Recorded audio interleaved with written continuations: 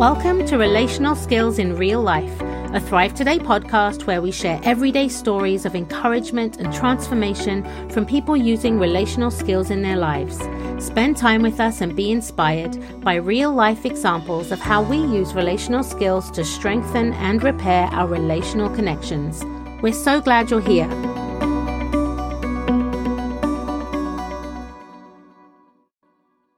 Hello, friends. Chris Corsi here, and I want to welcome you to the Relational Skills in Real Life podcast. Friends, today's focus is on it's never too late. That's right. It's never too late to learn relational skills. And now that we're in a new year, 2024, this is good news. And I've got some stories to share with you today and some very practical bits of information to help you, no matter where you are in your life, to help you learn, strengthen, practice, and spread the good stuff. So you see, relational skills are what we use to make our relationships work. We use relational skills in our walk with Christ. We use our relational skills every living moment. As long as there's air in our lungs, we are using relational skills in some way, shape, or form, whether it's to take a moment to quiet or whether it's to build some joy and be glad to be with people, whether it's to notice and see some of what God sees when he looks at people and situations, whether it's learning to get back to joy from our upsets or just noticing when we or others need a breather. Friends, there's 19 skills, and there's a whole lot of opportunities to learn and use these skills in our lives. And today's focus really is thinking about some friends who specifically have been on a journey of learning relational skills and practicing relational skills. And what we're going to look at is how relational skills deeply impacted this family to the point that their lives have been transformed. So as we are in a new year, this is a really good lens to have as we go into this year, that no matter what, any ways that you use, you grow, and you practice relational skills, it's going to touch your life and it's going to touch the lives around you. There's no expiration date on when we have to stop using relational skills. The good news is we can learn today. Just takes a little bit of time, takes a little bit of practice. So I'm thinking about these friends of mine that I met a number of years ago. They really were hoping to make some changes in their lives and in their family. They were a little bit later in life. Their children were raised. They actually had grandchildren. And they were hoping to create some change in their lives so that they could improve relationships with their children and their grandchildren. They recognized that they were missing some essential skills when their kids were younger, and they were a little low on maturity. So they wanted to change that. They wanted to learn some of these skills and strengthen some relational skills so that they could grow more joy with their family and improve relationships. You know, what a beautiful goal this is. What a wonderful opportunity that kind of laid before them, that they could do something about this by God's grace. And when they discovered the life model, they found a language for what was missing in their lives. They now had the understanding of why relationships went south in their family. And there was actually some generational patterns that were contributing this. And frankly, they just didn't know how to change it. They had always hoped that change was possible, but they just didn't know what to do. So the life model provided a lens, and specifically practicing relational skills was the start of some good changes in their life. So they attended Thrive a number of years ago, and they started to practice these relational skills.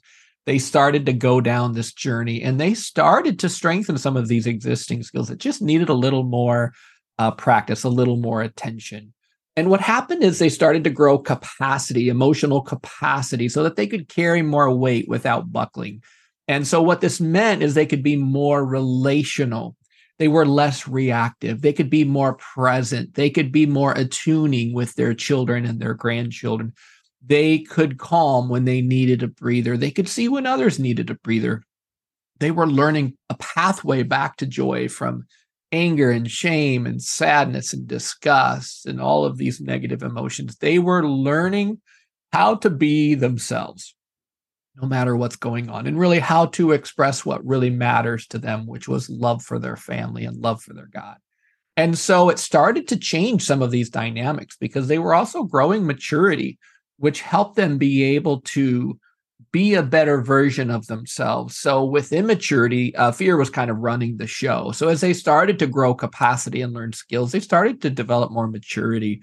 And that meant that they could be more present and more patient and more understanding with their kids. And it also meant that they had less expectations that their children or grandchildren would meet their needs because they started to grow maturity that they could meet others' needs. And friends, that's a pretty big deal because immaturity often means that I look to you to meet my needs because there's something missing in me or there's something underdeveloped in me. So with maturity, they started to be able to have more life to give.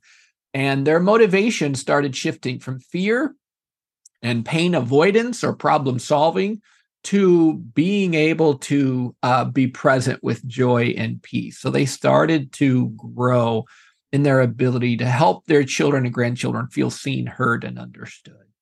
So relational skills saved the day, but not by taking away all the pain. What relational skills did was it helped my friends be able to stay relational and present, even in the midst of the pain.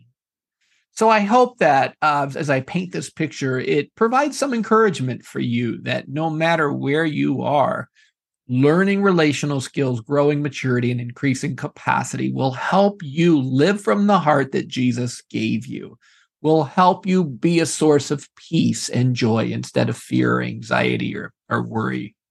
So as we think about this, and as I land the plane here, thinking about my friends and just thinking about their journey and their family, what we can do is think about, what would you like to see change in your life? What would you like to see grow in your faith with the Lord or in your relationships? Put some words to that. When you look back on your life, what do you want to see? What's really important to you? And odds are very high that relationships are going to be a part of that equation. So what skills need to be improved? All right. So you can think through the 19 skills or visit our website at thrivetoday.org. And you can actually look at what those 19 skills are. We have videos for each skill, definitions, and you can say, hey, how am I doing on this?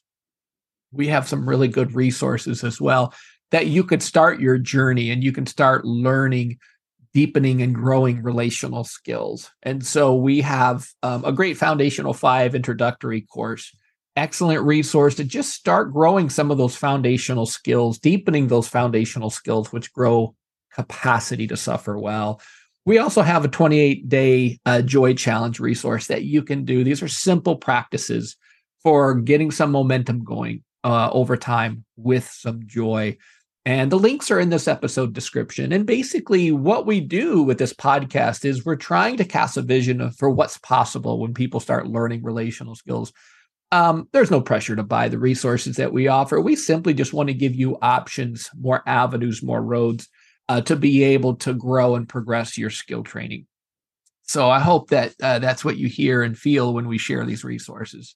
And I pray that today, in this new year, this is the start of something good for you. Thank you for listening. Check the description of this episode for specific resources and visit us at thrivetoday.org anytime. Don't forget to subscribe to our podcast and share it with friends. We look forward to seeing you next time.